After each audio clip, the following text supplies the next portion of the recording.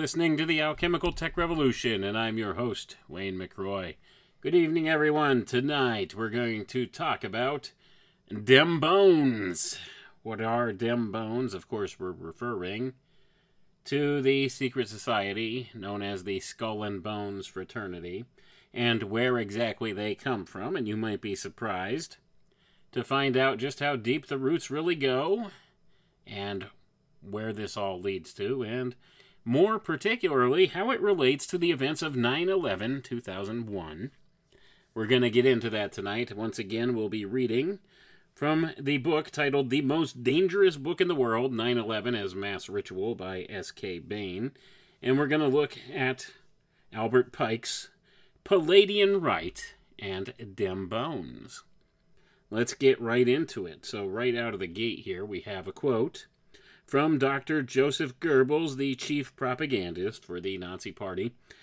Quote, "If you tell a lie big enough and keep repeating it, people will eventually come to believe it.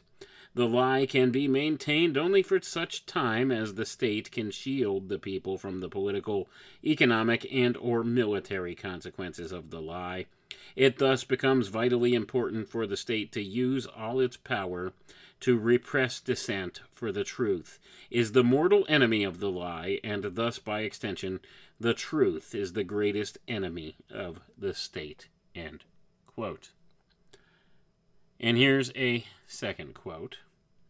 This one, made by President George W. Bush in Greece, New York, on May 24th, 2005.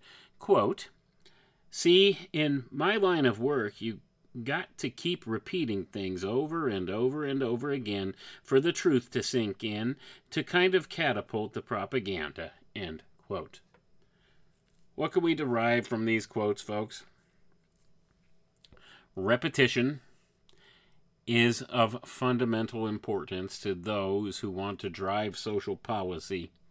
That's what we need to understand.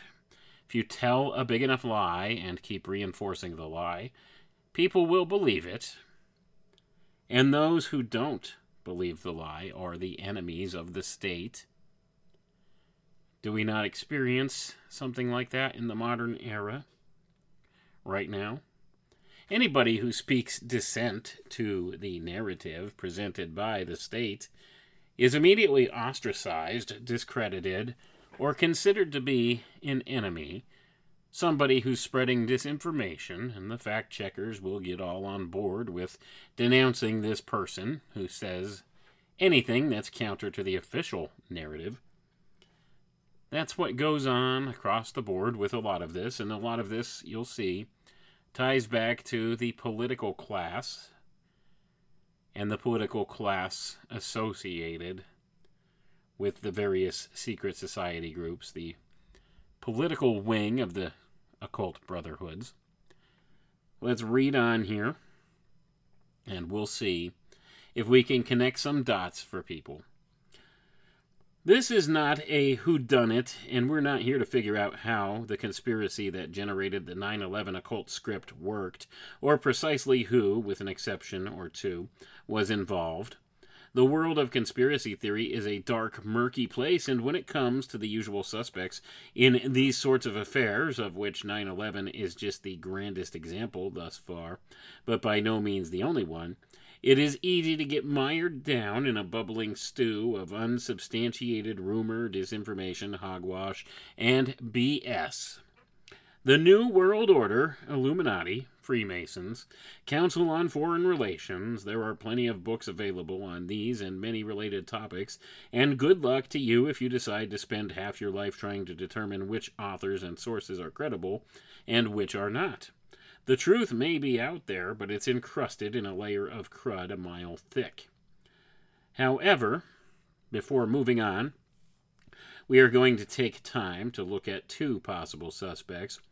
The first entity for what it appears to be but is not, and the second because the organization in question and those affiliated with it fit the criminal profile, in this case so well that it's almost comical. So I'm going to pause for a moment here, folks, just to point out that S.K. Bain, the author of this book, was wishing people good luck in trying to sort through all of the mixed information out there about these secret society groups and how they operate and who's involved. It is a muddled affair, for sure, when you're trying to sort through this. That's kind of what I'm here for. I'm here to try to sift through what's good information and what's bad information. That's something that I've kind of made my mission. I want to know. I want to know. I want to know who's involved, what they teach, what their modus operandi is, what their motivations are. I want to know. So I've been trying to back engineer their programs and their plans here. And it's not an easy task, of course, as Mr. Bain here points out. There's a lot of garbage to wade through to find the valuable information. And that's my goal, is to fish out the valuable bits of information and pass it on to you, and hope that somebody else out there can pick up the football where I left off with it and run further down the field with it. That's what I'm here for. I have the distinct honor of being able to stand on the shoulders of giants, those who have come before me doing this type of thing, and having laid down a foundation of information for those of us to carry on with. So that's my mission here. I want to continue moving the football further down the field in revealing just who and what's involved in these various occult operations in this world, what their motivations are, what their goals are, and what their methods are. And in so doing, I'm hoping that those of you out there who hear this can make some connections of your own, connect the dots on your own, figure out a few more things, and add more to the conversation here. Because the more that we can bring to the light of day, the better we can understand how the world around us truly operates, and the better prepared we can be for things to come, and maybe fight back a little from the nonsense that's been presented to us in this place. So that's the whole purpose for doing stuff like this. But let's get back to the reading here, because we're going to identify a portion of these occult fraternities that may have had some involvement in the events of 9/11, and if not direct involvement, they provided some of the core teachings behind the motivations for it in no uncertain terms. So let's go ahead and read on. So we're talking about the Palladian Rite. Albert Pike, who lived from 1809 to 1891, was a prominent Freemason and author of Morals and Dogma of the Ancient and Accepted Scottish Rite of Freemasonry. Pike was elected Sovereign Grand Commander of the Scottish Rite's Southern Jurisdiction in 1859, a position he held for the remainder of his life. Pike was also reportedly the Grand Master of an organization known as the Order of the New and Reformed Palladian Rite, which was a resurrected version of an earlier group founded in Paris in the late 1700s called the Order of the Palladium, or Palladium, however you want to pronounce it. I think the proper pronunciation is Palladium, so that's how I'll say it for the remainder of the reading here. According to legend, the order had been brought to Greece from Egypt by Pythagoras in the 5th century, and it was said that this cult of Satan was aligned with the Palladium of the Templars and introduced to the inner circle of the Masonic lodges.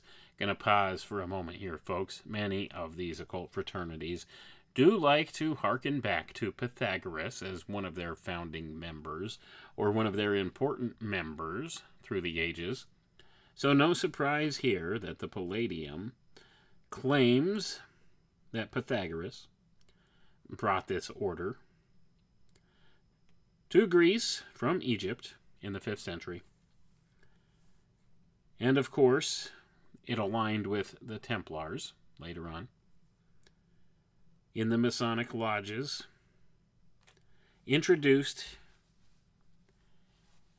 the Palladium to the Masonic lodges. Of course, the Masonic lodges like to trace their lineage back through the Templars as well, as we'll see here. But let's read on. Pike's Palladium Rite was said to be an international Luciferian alliance of key Masons, and in her book, Hidden Secrets of the Eastern Star, Dr. Kathy Burns writes, quote, knowing of Pike's admiration for Lucifer, we shouldn't be astonished to find out that Pike created a Palladium Rite, which was a secret rite that openly worshipped Lucifer and practiced blatant occultism. This rite was to be kept secret at all costs, and only a chosen few were selected. The Palladium, we are told, would be an international alliance of key Masons. It would bring in the Grand Lodges, the Grand Orient, the 97 degrees of Memphis Mizraim, the ancient and primitive rite, and the Scottish rite. The name Palladium was taken from a Masonic order founded in 1720, which died out, only to re-emerge in Charleston under Pike. The Palladian Rite was to be a supreme universal rite of Masonry that would overarch all of the other rites and centralize all high Masonic bodies in the world under one head, that head being Lucifer, with Pike as his human agent. End quote. So as we can see here, the Palladium, founded by Pike, there was an earlier group called the Palladium, and sometimes this makes it hard to research these things because they've existed under many different names throughout the course of time. But there's always been this inner circle within the inner circle. You could call this the Illuminati, of which Pike was alleged to be a member as well, in connection with guys like Mazzini. But that's neither here nor there. That's a topic for another evening, perhaps. But we see here that this whole Palladium Rite was put together as an organization that openly worshipped Lucifer. Now, was this truly a religious type of an organization? And was this truly worship, or was this in an allegorical sense? And they will always tell you and argue, it's all just allegory. They don't really believe in any such being. It's a symbol, and that's what they'll tell you. That's what they'll tell you, and that's what they always tell the profane, the outsiders, and of course those within the fraternity as well. They'll make that kind of a claim up until a certain level. And it's only at the highest, most levels that you realize that there are spiritual powers at play. It's the nature of those powers that are at play that are the thing that causes so much confusion amongst people within and outside of these various rites that are performed in these occult fraternities. Let's continue reading, though. This next portion here is called the H Word. As described, the Palladian Rite certainly sounds like a logical suspect on which to pin the blame for the 9/11 global occult monstrosity. An ultra-powerful, ultra-secretive, okay, perhaps not so secretive given that you're reading about it here, Luciferian core of worldwide Freemasonry. Man, that fits the bill. That's it. Case closed. Get the torches and pitchforks. There's just one problem. Pike's Palladian Rite probably didn't even exist and was almost certainly a hoax perpetrated by one Leo Taxil, originally Marie Joseph Gabriel Antoine Hogand Pages. Taxil, a French writer and journalist, wrote a series of pamphlets and books in the 1890s denouncing Freemasonry and charging their lodges with worshipping the devil, which, as it turned out, was only one of a series of hoaxes he'd concocted. I'm going to pause for a moment here, folks. Now, this is what is alleged by the Freemasons, that this whole thing that Albert Pike founded a Palladian Rite was a hoax. Well, there's evidence that has come out since that time that suggests that the Palladian Rite was actually a very real thing that Pike did bring forward, and this is just more obfuscation. But let's continue on reading here and see what else this author here, S.K. Bain, can offer us about this. The ultimate truth of the matter may be more complicated than that, and just because Taxil's writings may have been a hoax doesn't mean there's not a Luciferian core at the heart of Freemasonry, but good luck proving it. Regardless, our next suspect, although it may be a familiar one to some, certainly warrants closer scrutiny in the light of what we've learned about the 9/11 occult framework. Gonna pause for a moment here, folks. It is indeed absolutely provable that there is a Luciferian core at the heart of Freemasonry.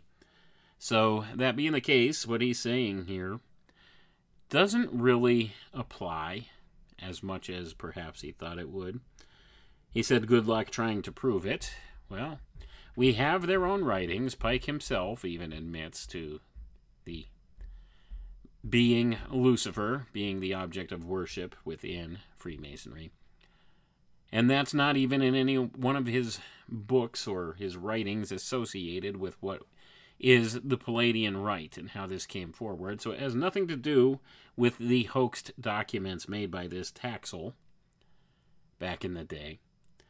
These are provable things, even still. So whether or not you place any validity into the whole Palladian Rite, which, by the way, like I said, there is some evidence that's come out that it was an actual thing, and it wasn't just based upon falsification by one guy. But that's a story for another day that we're not going to touch on tonight for time's sake. But let's continue here, reading here. So we see that this core within Freemasonry may be a viable suspect for the things that happened on 9/11.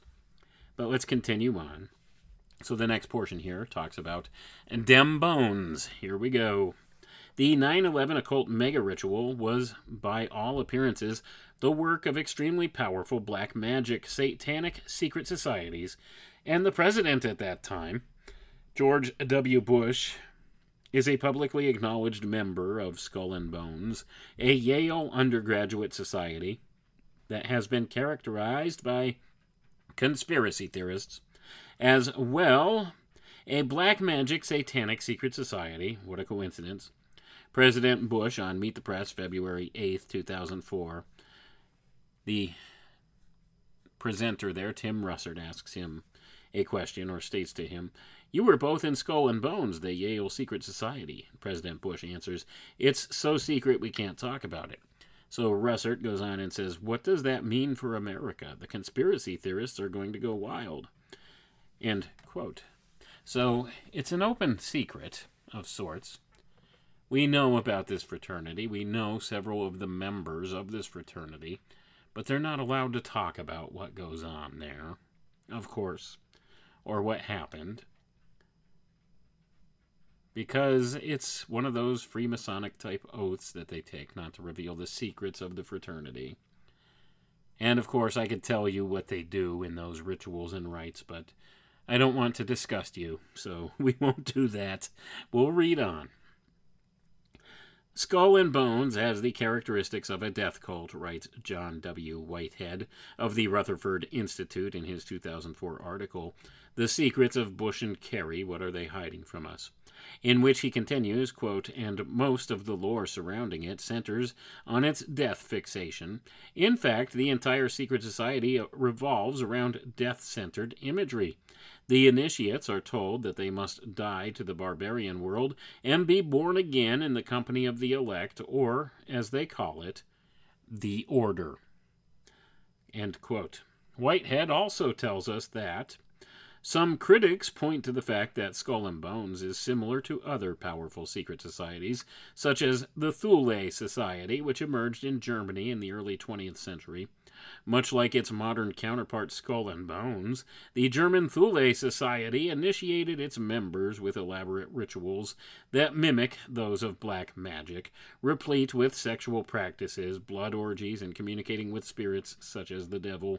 And in fact, both groups use identical symbols to identify their respective group, the nefarious skull with two crossed bones. Gonna pause for a moment here, folks. So we have a connection between the Thule Society, and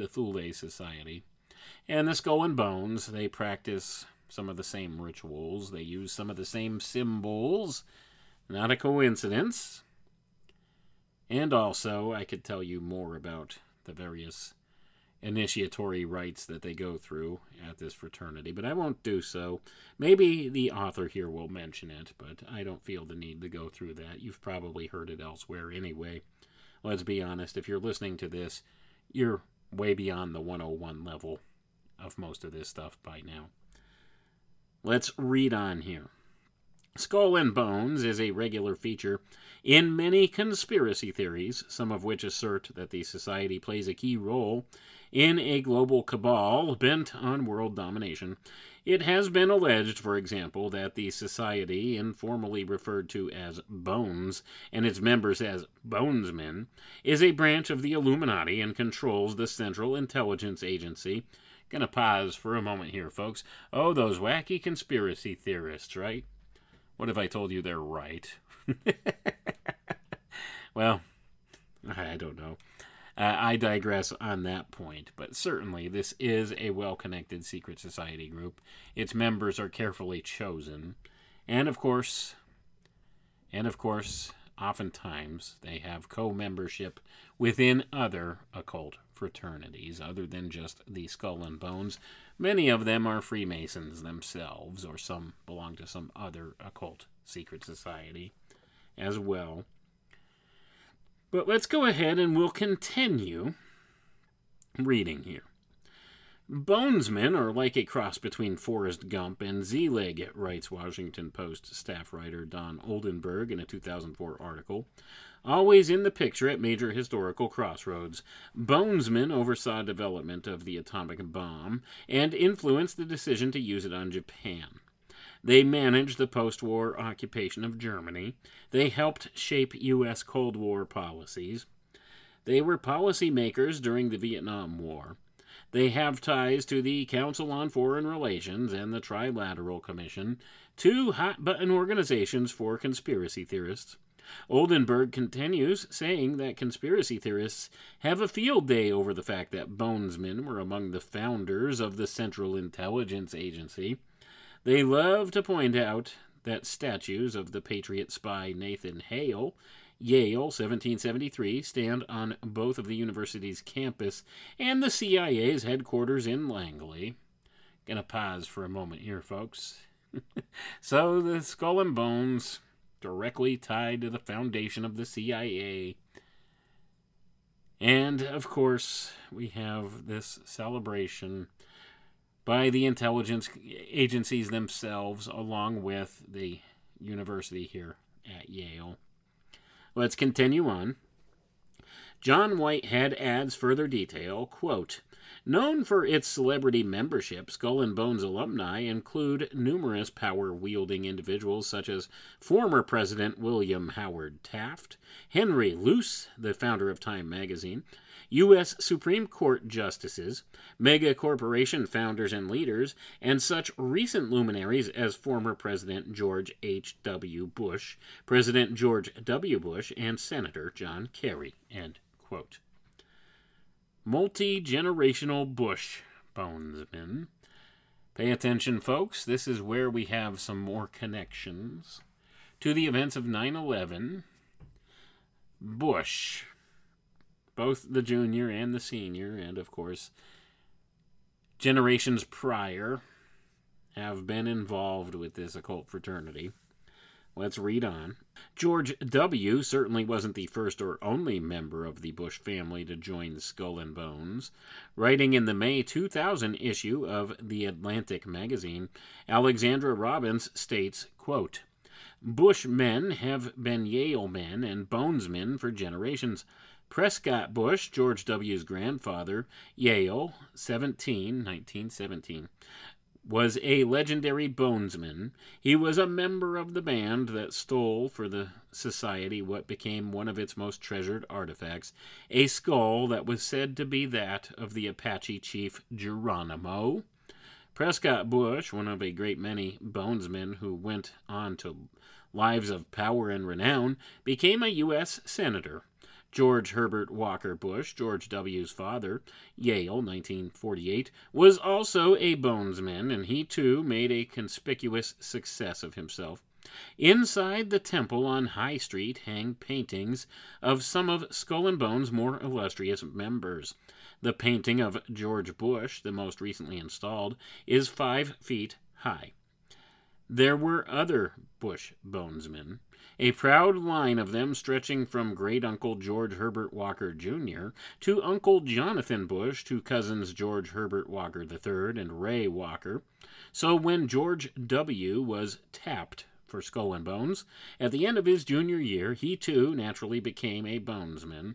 Gonna pause for a moment here, folks. Prescott Bush was a key player in much of what's been done in the world today. A key player in making World War II a thing, whether you realize it or not. He was indeed one of the bankers responsible for funding Nazi Germany initially for what was to come. He was part of it. So at any rate, we have this family lineage involved in this occult fraternity for a long time. You'll find this with a lot of these occult fraternities. They have a propensity to gravitate towards these same type secret society groups. Let's read on here. The smell of sulfur. A proud line of Bush family bonesmen steeped in black magic ritual, author and publisher Chris Milligan, in his definitive book, Fleshing Out Skull and Bones, asks, quote, "Do we find in New Haven a multi-generational cult that uses conspiratorial tactics and ritualistic magic in its drama for control, that believes in the power of death to bring about change, a group of zeitgeist initiates believing that the ends justify the means, and using massive deaths to feed their necromancy?" End quote. I'd say, yeah. Yeah, resounding yes as an answer to that question, but that's just me. Let's read on. Maybe George W. Bush himself provided a partial answer of sorts to this question when he remarked in 2008, quote, "I'll be long gone before some smart person ever figures out what happened inside this Oval Office," end quote. Or perhaps Venezuela's President Hugo Chavez was more on target than anyone realized in a 2006 address to the United Nations General Assembly when he made the following remark concerning President Bush's presence there the day before, and then made the sign of the cross, brought his hands together as if in prayer and glanced toward the ceiling. He said, quote, I won't read the Spanish, I'll spare you folks my butchering of the Spanish, I'll just read the English translation, quote, "The devil is in the house. The devil was here yesterday in this very place. Smell the sulfur even now," end quote. And then it says in parentheses here, not that it matters, but the New York Times translated this, "Yesterday the devil came here, right here, and it smells of sulfur still today, this table that I am now standing in front of," end quote. So the New York Times butchered the translation. Not a surprise there. Of course, they wouldn't want to really give you the accurate quote. Why would they want to do that? They are the newspaper of record, by the way.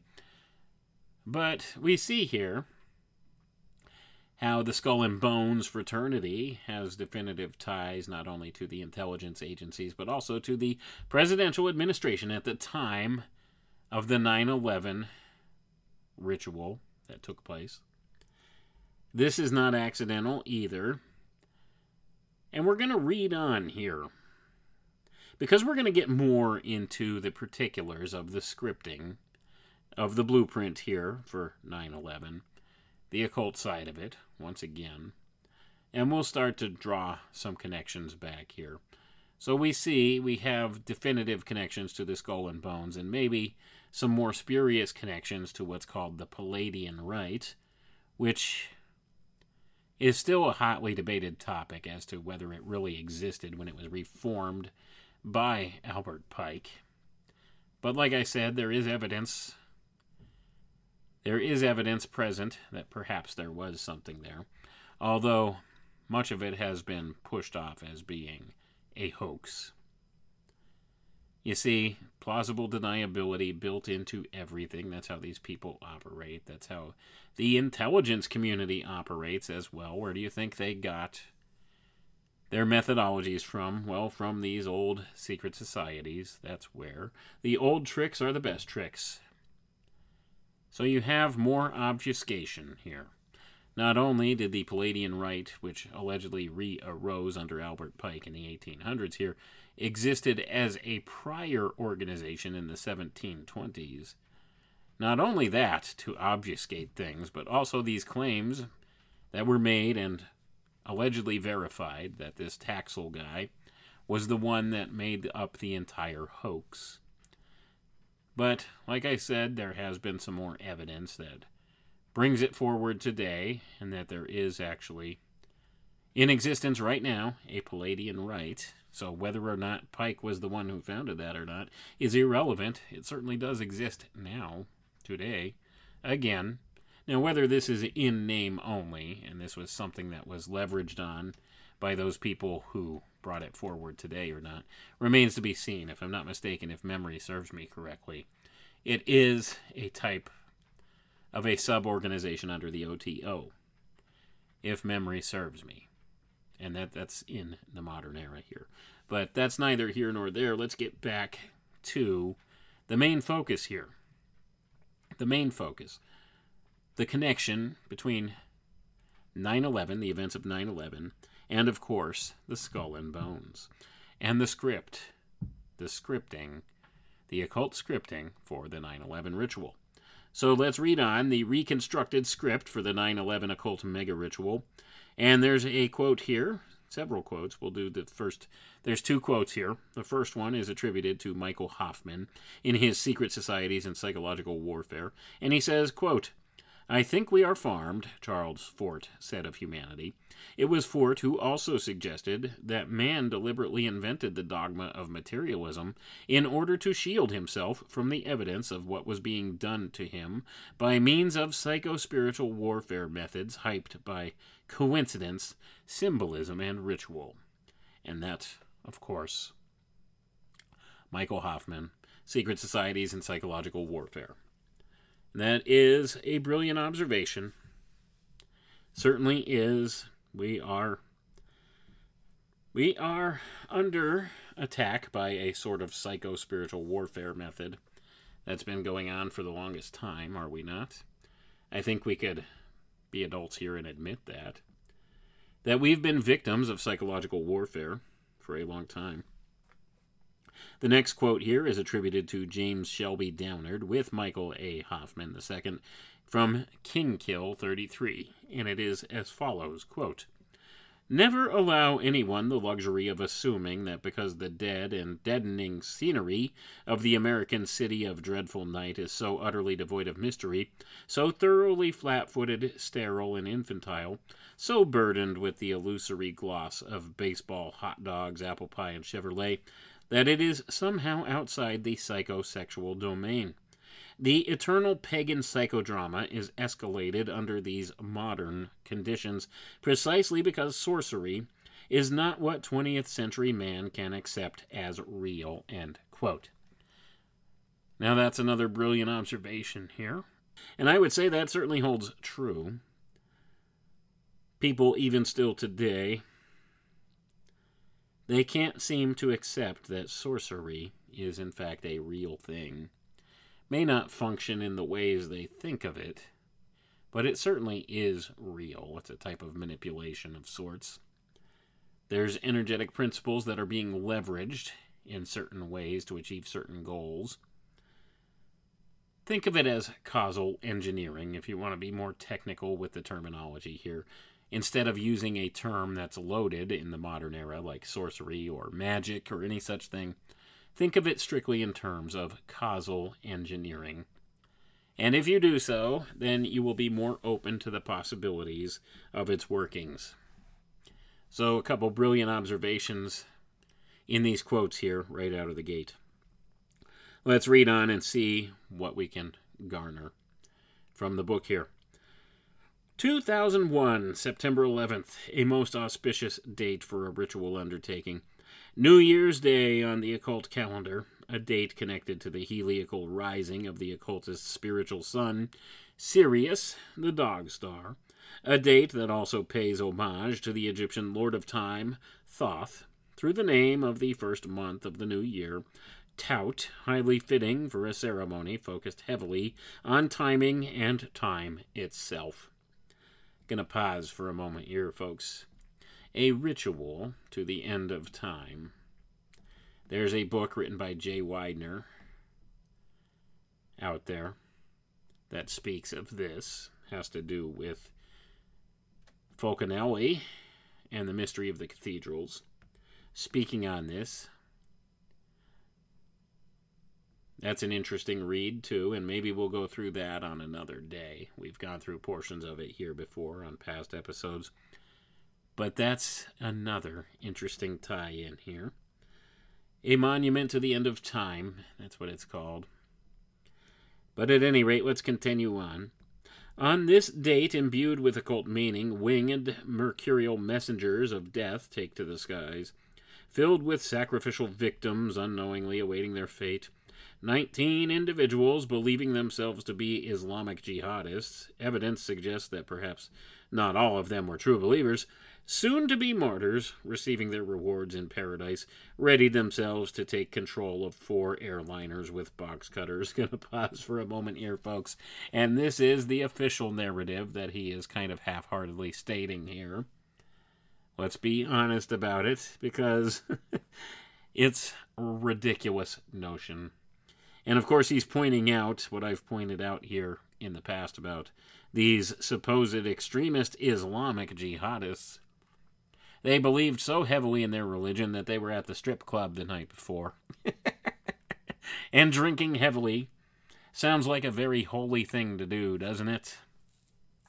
Sounds like a very straight-laced Islamic believer, doesn't it? So, you really have to question the mainstream narrative that they hand you here. But let's move on. It says, let the games begin. The ceremony officially commences as American Airlines Flight 11, AA-11, ritually marked, consecrated with the number of magic itself, slams into the North Tower of the World Trade Center, declaring the initiation of a magical operation. Gonna pause for a moment here, folks. Be advised, Aleister Crowley has informed us that when you see the number of 11, you're seeing the casting of a spell, and that's what's being inferred here by S.K. Bain in this book. President and Bonesman George W. Bush arrives at Booker Elementary School in Sarasota, Florida, the state which had given him the presidency in 2000, and where his brother Jeb is governor, and where the 9/11 ringleader and hijacker pilot of American Airlines Flight 11, Mohammed Atta, had received part of his flight training. The commander-in-chief as high priest is in paradise, presiding over a black mass complete with little black children chanting out the words of the pet goat, about which Osama bin Laden will later crack jokes on Al Jazeera, saying that Bush was more occupied with the goat and its butting than the planes and their butting of the skyscrapers, invoking Baphomet even as United Airlines Flight 175 slams into the South Tower, an act designed to invoke Aleister Crowley's Liber 175, the Book of Uniting, to a particular deity by devotion. They are stating their intentions and declaring their devotion not simply to Satan, but also to Crowley. As has been made evident, the entire day's proceedings constitute no less than an ode to Aleister Crowley, not to be confused with Ozzy Osbourne's literal ode to Crowley. Mr. Crowley. Dun, dun, dun.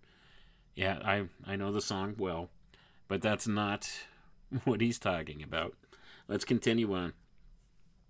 Thus, the 2 concrete and steel recreations of the fabled Pillars of Hermes, the god of commerce and trade, and also of thieves and robbers, stand mortally wounded as Hermes himself prepares to undertake his traditional role as psychopomp, escort of the souls of the dead to the underworld.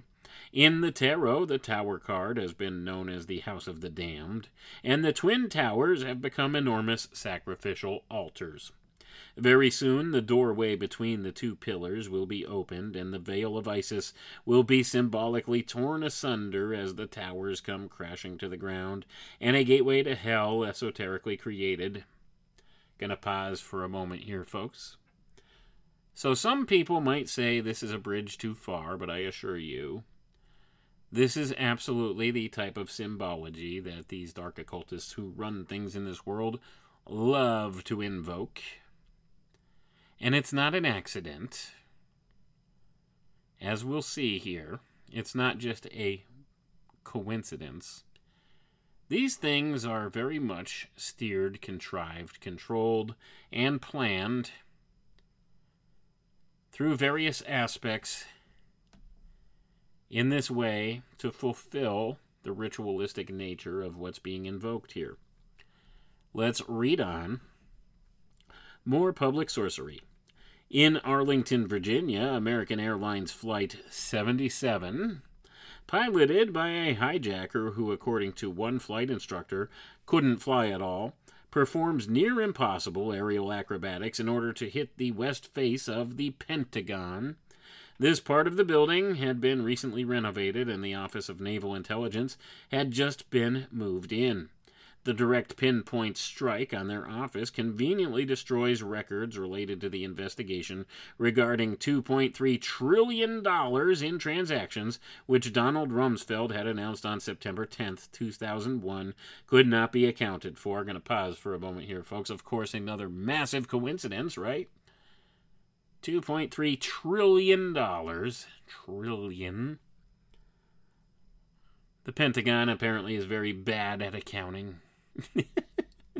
And yet, our tax money keeps flowing in there, doesn't it? Even though time and time again they wind up missing trillions of dollars at a time that they cannot account for. That goes, well, pretty much directly into black budget operations, let's be honest here. That's where the money goes, and of course they don't want to account for it.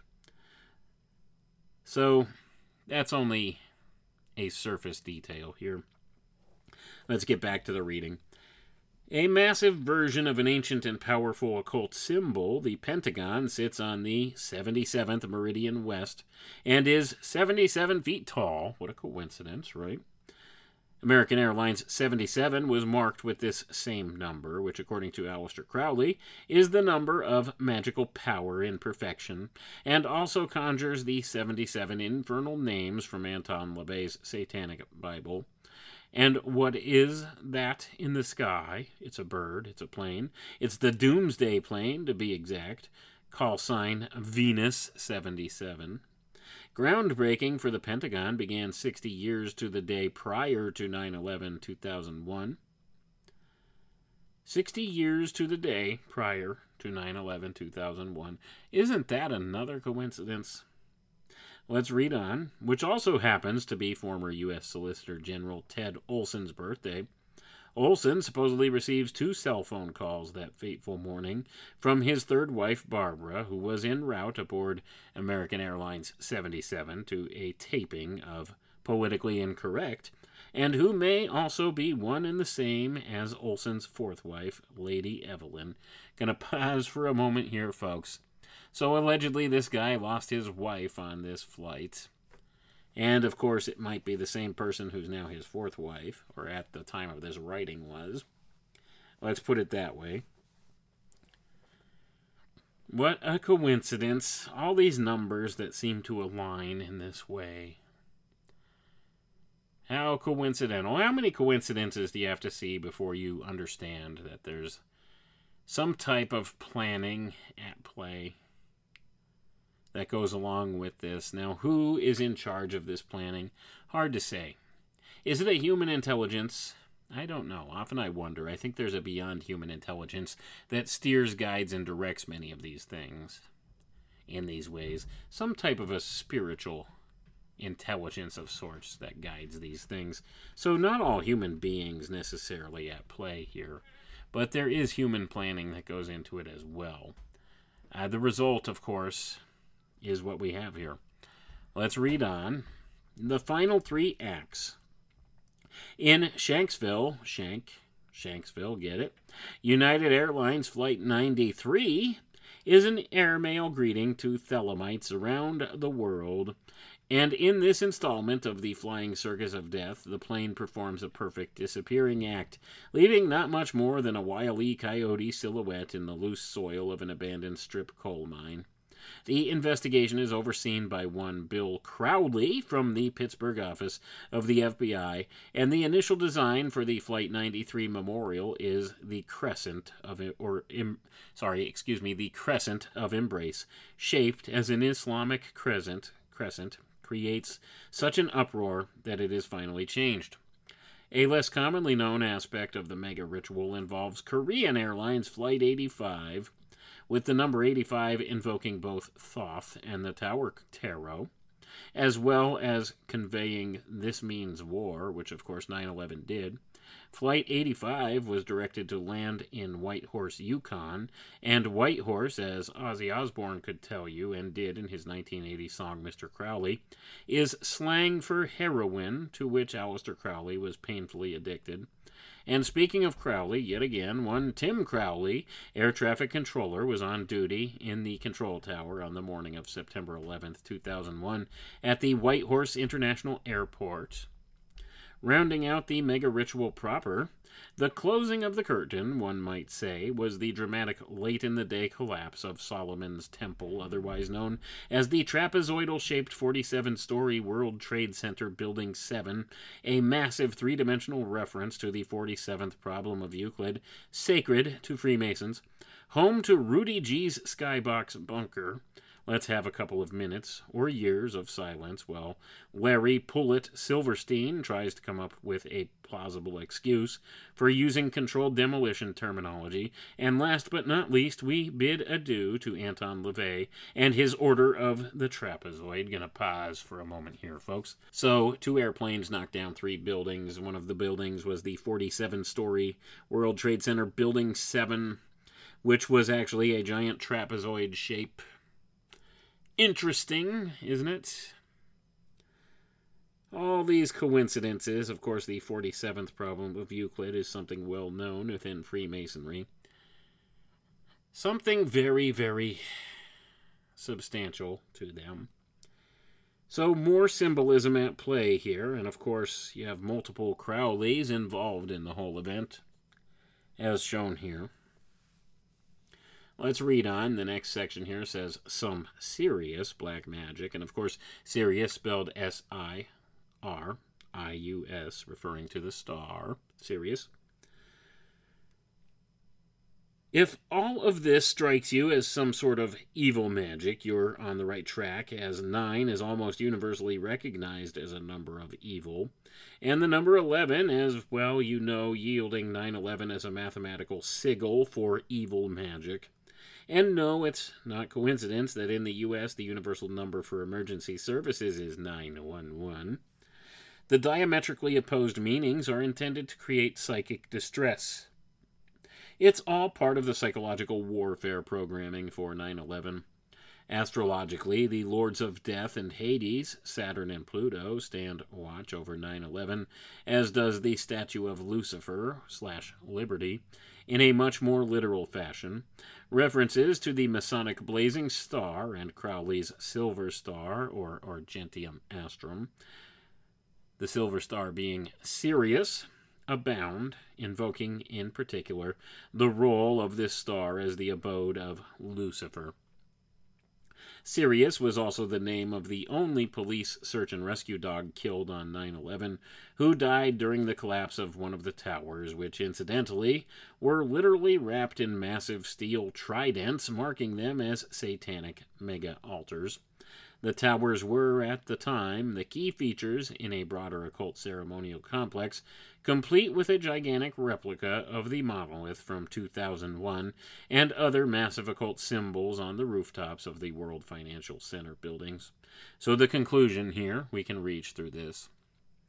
As an overview of the overview, then, Bush, the high priest, sits in paradise on New Year's Day, overseeing a global satanic mega-ritual which features winged messengers of death as a tribute to the prince of the power of the air.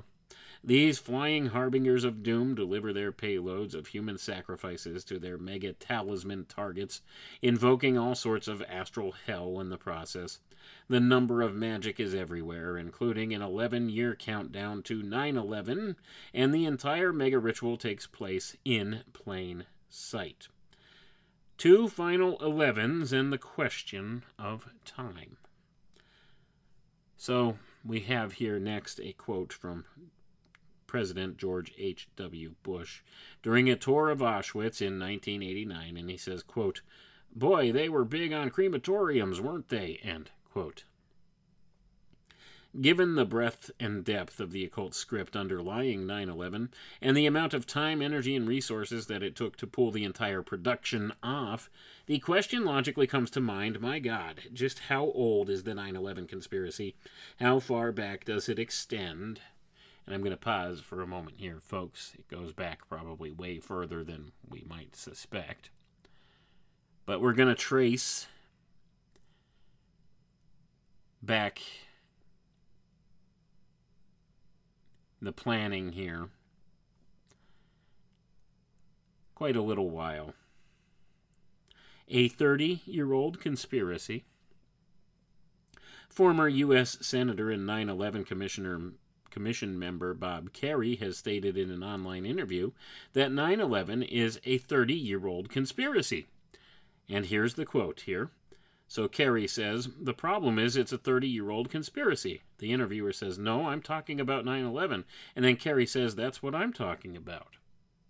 And that's the end of that little snippet here. So apparently this Bob Kerry guy was aware of something. Let's read on. And although that notion may come as a surprise to some, hopefully not after reading this material, Kerry may actually be off only by a millennia or two. Michael Hoffman informs us that the process of hermetic cryptocracy is not stagnant. It is engaged in a remarkable project set into motion millennia ago, an operation which has accomplished most, if not all, of its chief goals with masterful dispatch. Synchromystic blogger Mark LeClaire expands on this point, writing, quote, "Any open-minded meditation upon September 11th, 2001 floods the mind with at first incomprehensible riddles. The brave seek answers and begin to connect the dots. A shape begins to appear. The seeker can stop with a complete hypothesis. Evil men, shadow men, bankers, and oil men, a secret one-world power. Some seekers go deeper into the woods, satanic goofball cultists and their midnight rituals, Nazi connections, the Fourth Reich steps out from behind the American flag. Not satisfied, a few scrabble onward. On at least rudimentary knowledge of occult technology is a must-have. Occult science is that of metaphor, and the big truth of 9/11 is that it is a hierophantic event planned for 2,000 years by the priests of On and Tibet, and altogether inevitable. Beyond this third degree, aspirants court the abyss itself, gaze into the yawning yaw of Yahweh, and cry out, 'More light.'" End quote. Whether the truth is a conspiracy that's decades old, or centuries old, or millennia old, the reality is one that blows to smithereens the notion of 9/11 being merely an inside job by the Bush administration. The involvement of members of the administration seems a foregone conclusion, but the weight of the evidence doesn't support the idea that they were the masterminds, not by a long shot. Gonna pause for a moment here, folks. Not by a long shot. These people were not masterminds. They may have had some involvement in the ritualistic nature of these things, or may have understood what they were seeing happening, but they knew. They know, beyond a shadow of a doubt, that there was a massive occult ritual going down here. That this had been many, many years in the planning, in the making. This was a massive thing. This was transformative. This changed the zeitgeist in a way that up until that time hadn't truly been done prior. There were some events prior that had changed the zeitgeist in many ways, massive ways. But this one in the modern era was the big deal. This was the ushering in of the new millennia. The ushering in of the new age, the age of Horus, the crowned and conquering child. This is what the intention was behind it. And of course, a short 19 years later, they doubled down and tried to initiate us again into this new age, because I don't think it was going in the direction they wanted. So they had to change it up again in 2020 with the onset of this whole scamdemic situation.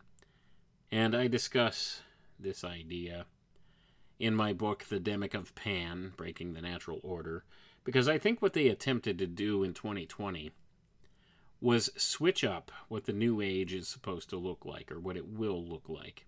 Because I think it was shaking out differently than what they had anticipated initially when they set off these things in 2001.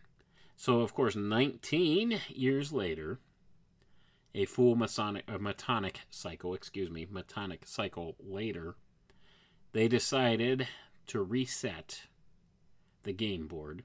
It's the Great Reset, as has been discussed here. But what are they trying to do? They're trying to reset the age.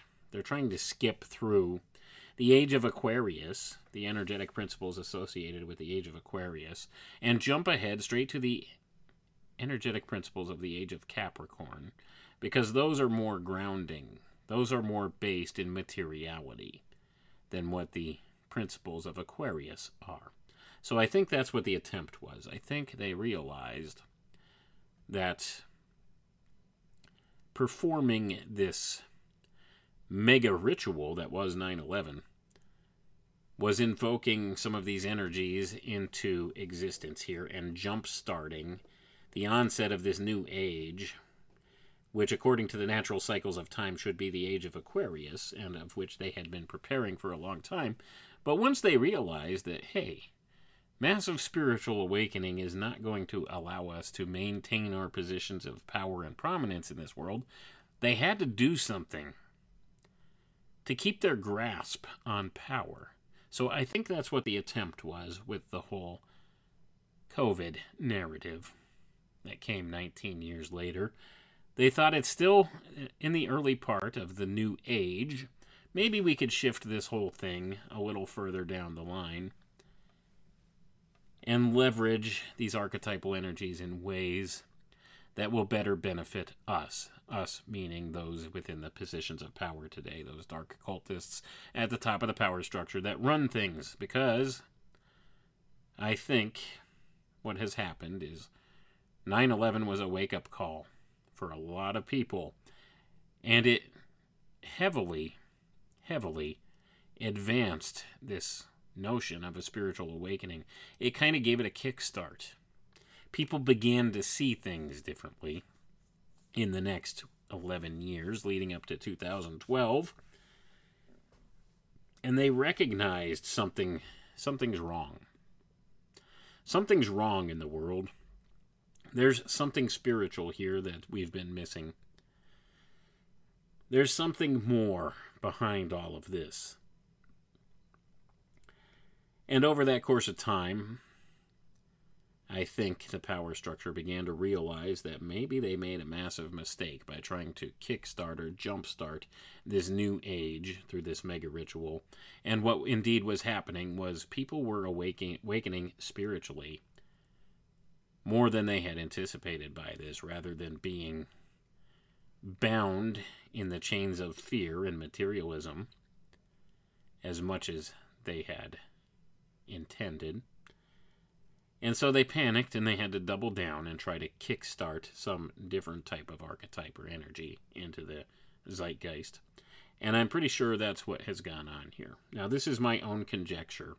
I can't absolutely prove this, but I have put down in book form some of the evidence suggesting that this may be the case, and that what the whole scamdemic situation was really about was about these occult archetypes being leveraged to bring the age of Capricorn, the energies of the age of Capricorn into being here, to replace the Aquarian energies.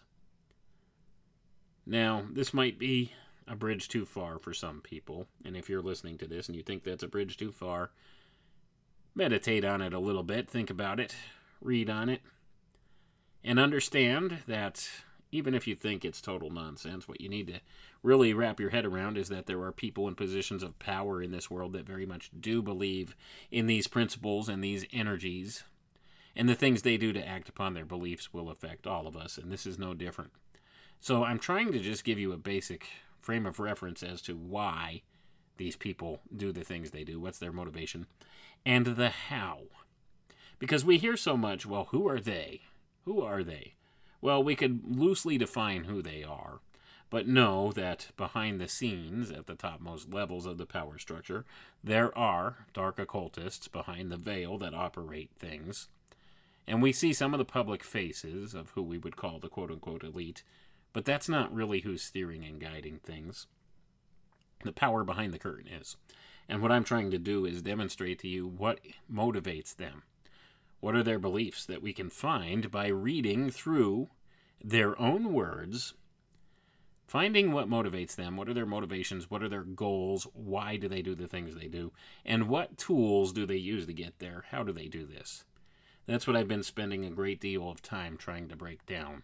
So if we can understand how they're doing it and what they're doing exactly, we can begin to counter that. And I think we need to. Because they've weaponized everything. They've weaponized long ago these occult principles that they keep hidden within the secret society groups, hidden within the occult fraternities. From the masses, they call you the profane. You're not worthy to know this. It's only through years of study and dedication into the initiatory processes of these various groups that you can maybe begin to acquire some of these secrets. Unless, of course, you can access their materials freely without their knowledge now. Many of these things were hidden away for centuries within the secret schools, but now, thanks to the tool that we have that is called the internet, many of these things are right at the touch of a button where you can find them in the public domain now. This, I think, was one of the great many surprises that has come about in this time period since the advent of 9/11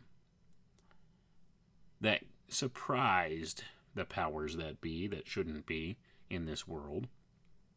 This information got leaked out there through the internet, and now a schmuck like me can access it and read it and reverse engineer their entire belief system, their methodologies, the things they do, why they do the things they do, and how they do the things they do. And this is a hugely problematic thing for these people. There's a reason they've implemented secrecy for as long as they have. They don't want people to know how they operate and how they do these things. They don't want people to know the secrets of the ages, as they like to call them. They don't want people to know how the car operates under the hood. They like to keep that air of mystery about it. That's why they refer to them as mystery schools. But, at any rate, I think it's imperative that we know, that we learn how they operate, the things they do, and trust our intuitions in many regards to these things, because we're all kind of wired to be able to see it. It's just a matter of deprogramming your mind from what you think you know and what you think you've been taught as legit facts here. And that's wherein some of this becomes problematic for people, because we're taught strictly in terms of what we would call our modern day science or scientific method. And that is only one method of observation in the world in order to obtain knowledge about a thing. There are other methods that they don't tell people about. A lot of it has to do with your intuition. You just know in your gut something's not right when you look at something. And we've also been indoctrinated into thinking that some of our intuitions and our inklings about things are wrong, and that we should not trust our senses in order to identify things as what they are, what they truly are. So they've ingrained these concepts in us, and they've indoctrinated us to accept that much of the old school ways of thinking, the alchemical ways of thinking, the natural science ways of thinking, are flawed somehow, and they're backwards and silly. And things like astrology, well, that's just crazy talk. The stars have nothing to do with the world. They don't affect anything here. Really. Why don't you ask an astronomer if the stars have an effect here? In fact, they'll tell you you're made of star stuff, won't they? Even your modern science, it's all a type of gaslighting of sorts. They want you to think some of this older information is silly or nonsensical, that these people had it completely backwards. They didn't have a clue as to what they were talking about. They didn't understand how the world operated. Well, I think they were far more intelligent than we are, folks, the ancients. They knew more about how the world truly functions than we do.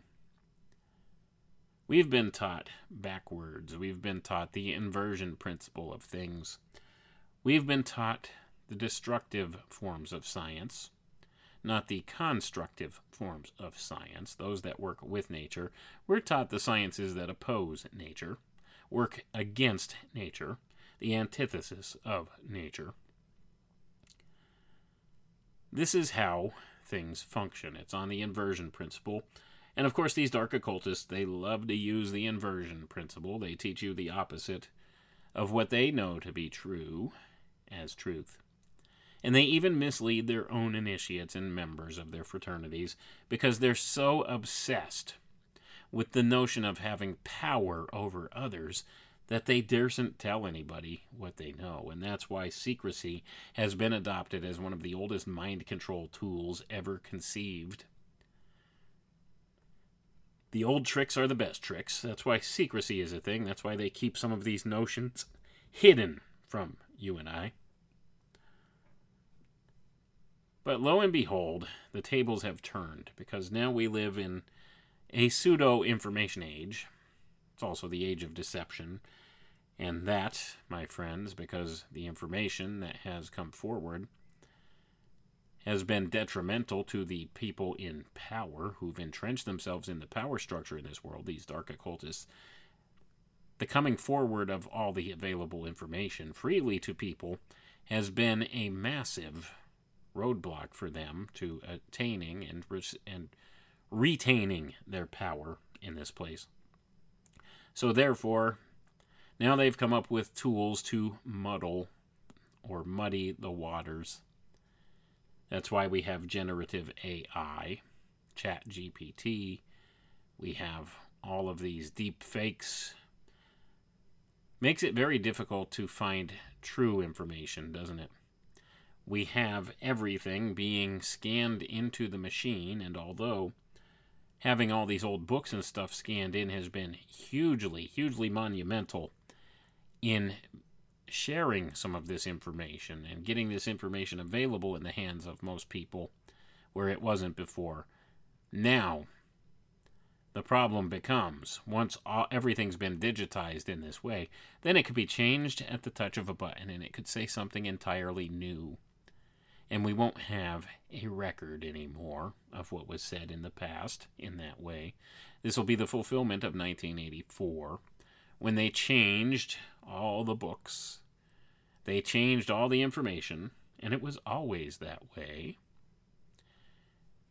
It's the rewriting of the words on the barnyard wall in Animal Farm. That's always been that way. It's always said that, even though they just changed it yesterday. But there's no record proving that it said anything different before. That's what happens with the digitization now. In the early days of the internet, and even up until this point, it kind of got out of their control, these dark occultists. So things wound up turning up online that were challenging their power in this world. And they don't like that. So now they've begun to muddy the waters, as I said, and they've made it almost impossible to navigate through what's true and what's false with the advent of deep fakes, AI, the digital records. So even though it's been a blessing, it's also kind of a curse, and they're leveraging it in the way of a curse. This is the system that they need and they want to implement their massive panopticon control grid for the entire world, the cybernetic control grid, that will give them the achievement of their ultimate dream of becoming the gods of this place, their digital immortality, their physical immortality, and their ruling over of everything. This is the absolute dominating factor, these types of technologies. The thing is, in the early days, they lost control of it, and a lot of information got out. And they're just trying to rectify that situation now. And I think they're a few years behind on it. That's why all the censorship and all the clampdown. But the human spirit will not be easily crushed or quelled, folks. And that's the problem that these dark occultists who run things are going to continue to have, because humanity and life will find a way. Always does. That's part of the natural law, the natural order of things. So even though they want to impose their death-based ideals and ideologies upon humanity as a whole, and ultimately destroy humanity and create what they call the post-human era, although this is what they seek to do, humanity will not be easily quelled. The human spirit is not easily quelled. And we will find ways. Even if I have to sit here and read some of these books and go through a lot of this old material that I still have access to.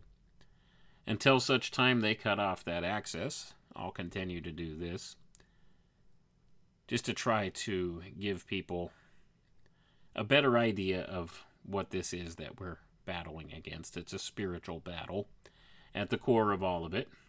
And when you understand that, then you understand everything. It's spiritual warfare on the grandest scale. And where does it take place? In your mind. They know this. We know this.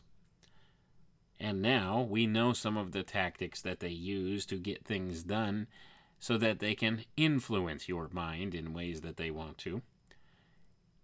And we know how to counter that now by understanding what they are doing. You see, their attacks are not as effective when you realize that they are indeed attacks. And you're prepared for that. So when you're watching a television program, and there's a reason it's called a program, and you understand the symbolism displayed there, and you understand the intention behind it, and you understand the context, then it does not have the same effect on you as it would otherwise. It will not affect you subconsciously or unconsciously the way it would otherwise. When you recognize the symbol, and you know the context, and you know the intent, you know everything you need to know about that. This was intended as a programming tool. And when you recognize it consciously, just as that, then it doesn't affect you now. And that's the beauty of this. And that's why they don't want us to understand any of this. Because once you recognize the symbol or the pattern of symbols and know what the intention is behind it and what the context is to it, then it doesn't affect you.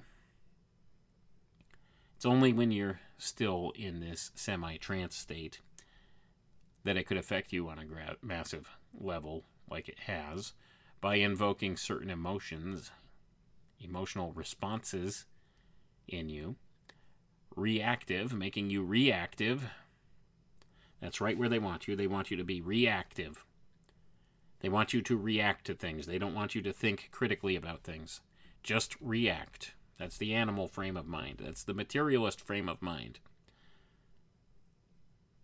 Problem, reaction, solution, the Hegelian dialectic. They don't want you to think or solve the problem on your own. They want you to simply react. That's part of the programming, folks. It's very, very subtle in many ways.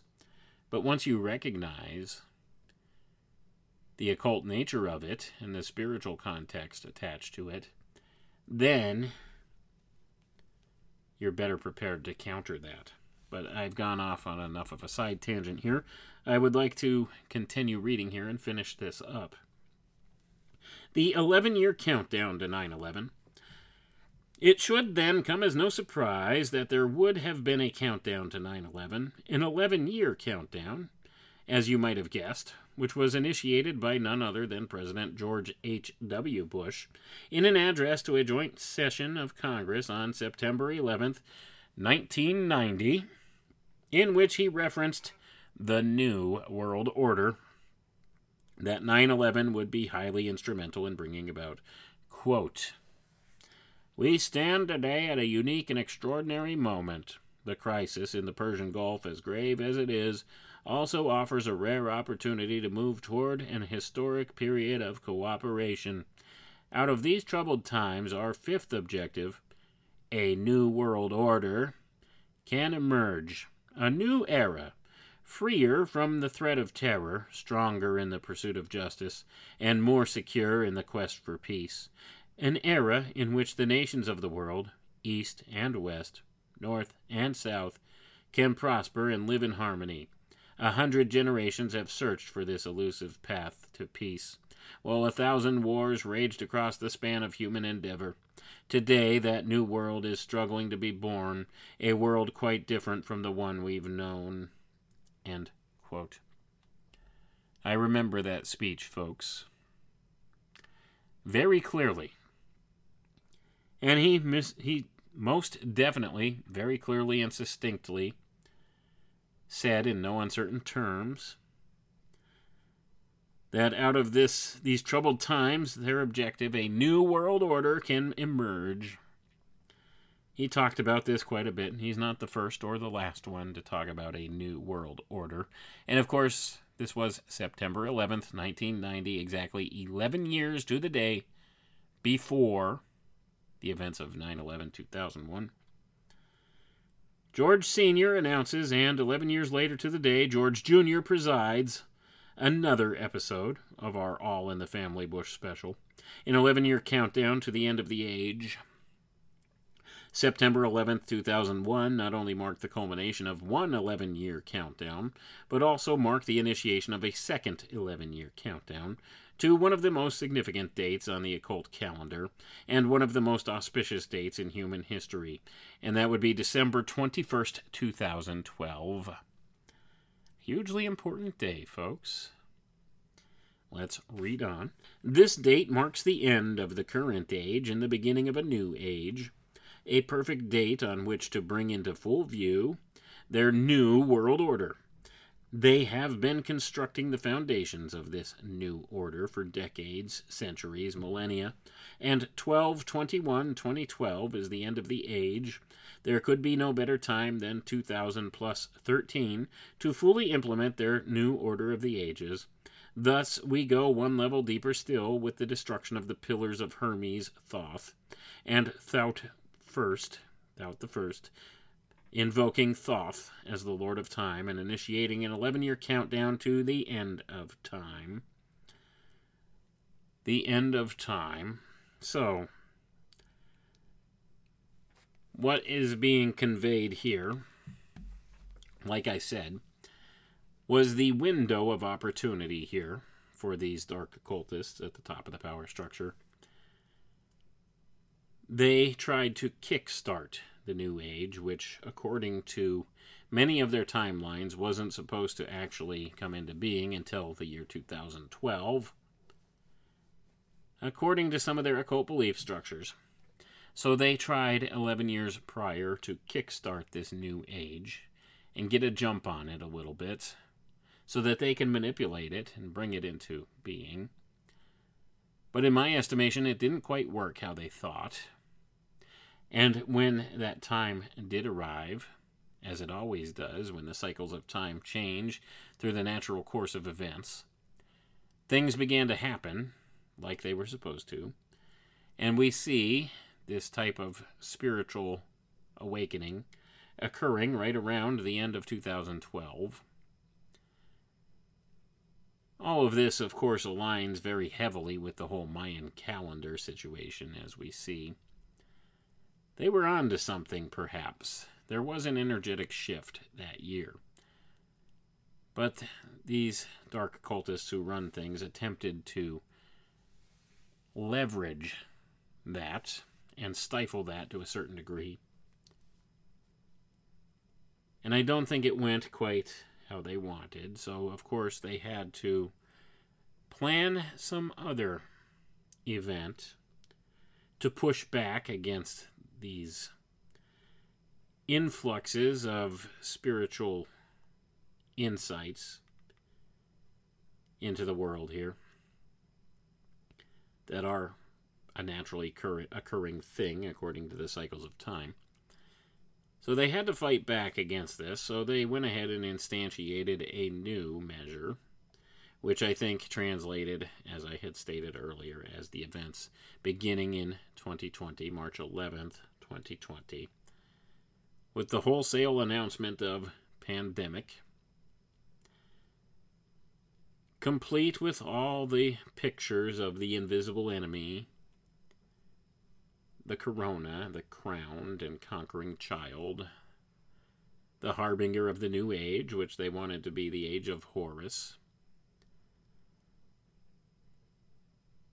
Understanding that there were the energetic principles of the age of Aquarius coming into being and manifesting, they wanted to try to quell that as much as possible and shift directions, shift the focus, draw the focus back to materiality from the spiritual. And you see, the age of Aquarius is an air sign. I know this might be a bridge too far for some, and maybe you think of it as silly and nonsensical, but let's break it down to its core alchemical principles here. The age of Aquarius is an age of air. Air, always in the old alchemical sciences, represents spiritual ideas. Air is associated with spirit. Now, the age of Capricorn, which directly follows the age of Aquarius, is an age of earth. Earth is a material idea, a physical, materialist idea. So what they decided to do is they had to rebind the minds of men back in materiality or hyper-materialism. So in order to do that, they wanted to leverage the energetic principles associated with the age of Capricorn into this cycle of time. So that, in my estimation, is what they attempted to do when they decided to crown the conquering child, Horus, in the way that they did, and reinvest in the hyper-materialist paradigm.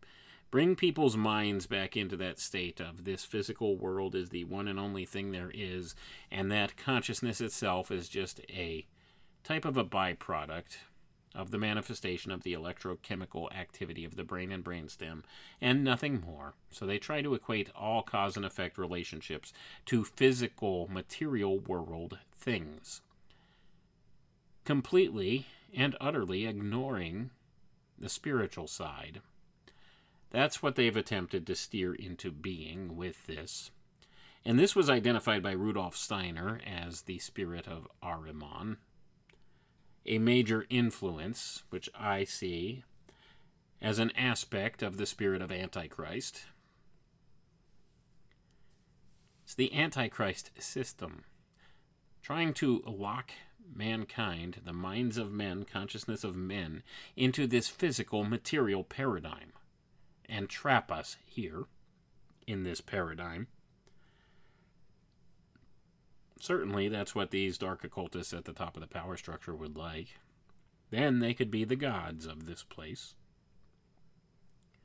And you'd be trapped here, subject to their will, with no hope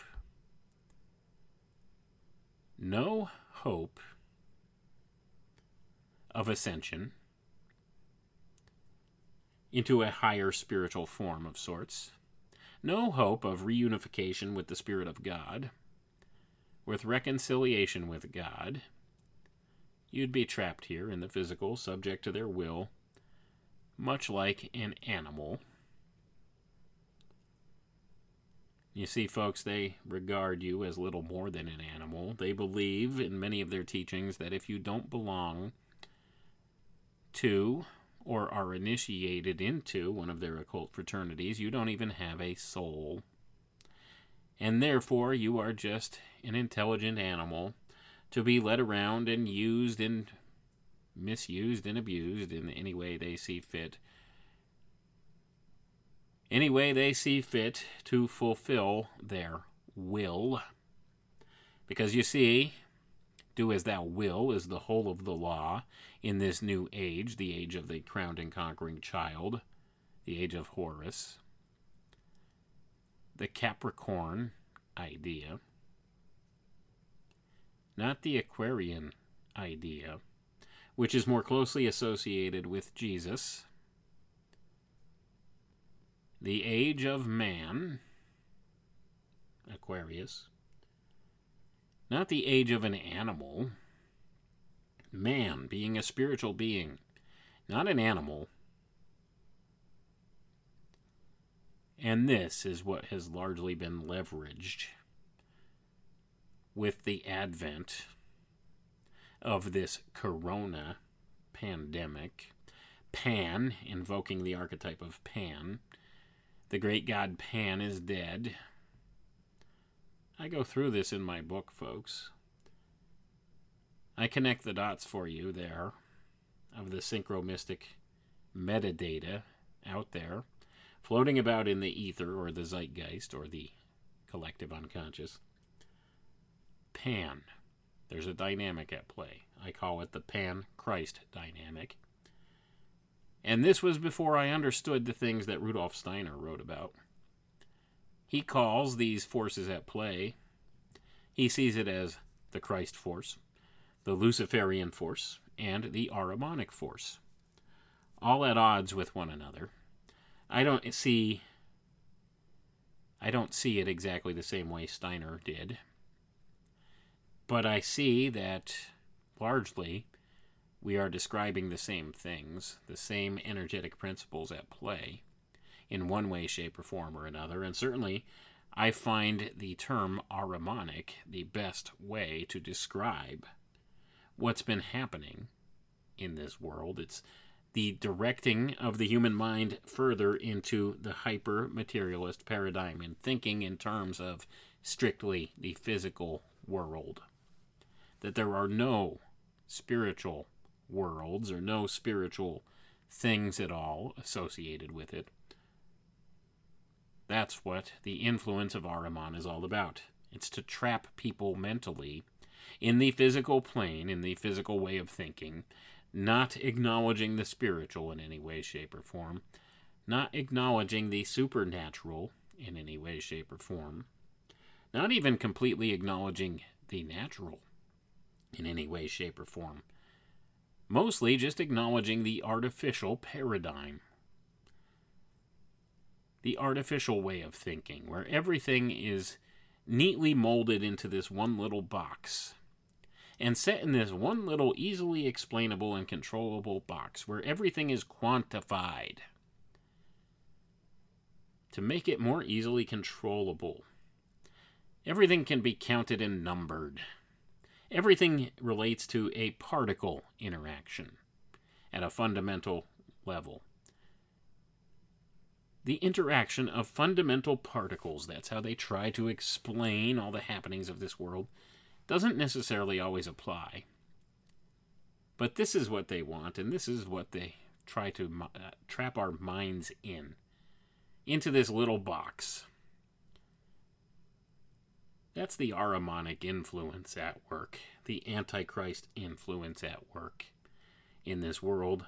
So when you recognize it's a spiritual battle, it's been going on for a long time, a long, long time, and it's all being leveraged against us by this power structure in play. These spiritual warfares, these types of psychological operations as a form of spiritual warfare. And they are a death cult. They're obsessed with death-based ideas. They've instantiated these into our culture for a long, long time. That's why we have things like corporation or the talking dead. These kinds of things in our language. You see, they've been at it for a very long time, preparing the minds of men for this death-based culture. The zombie apocalypse is upon us, folks. Just looks a little different than how you may have pictured. But certainly, these allegories have been played against us by these people. And this is at the crux of everything going on. So, Dem Bones represent a dead entity, and that's what is going on today. That's what this spirit of Antichrist is. It's a dead entity. A dead entity given power in this place. That's what this panopticon control grid of the technocrats will be. A dead entity. No soul or animus to it. And those trapped in it, woe be to them. That's the bottom line. So Dem Bones, the Skull and Bones, and their relationship to this, the death cult. All these death-based ideas bound up in it. That's what the transhumanist or post-human future looks like.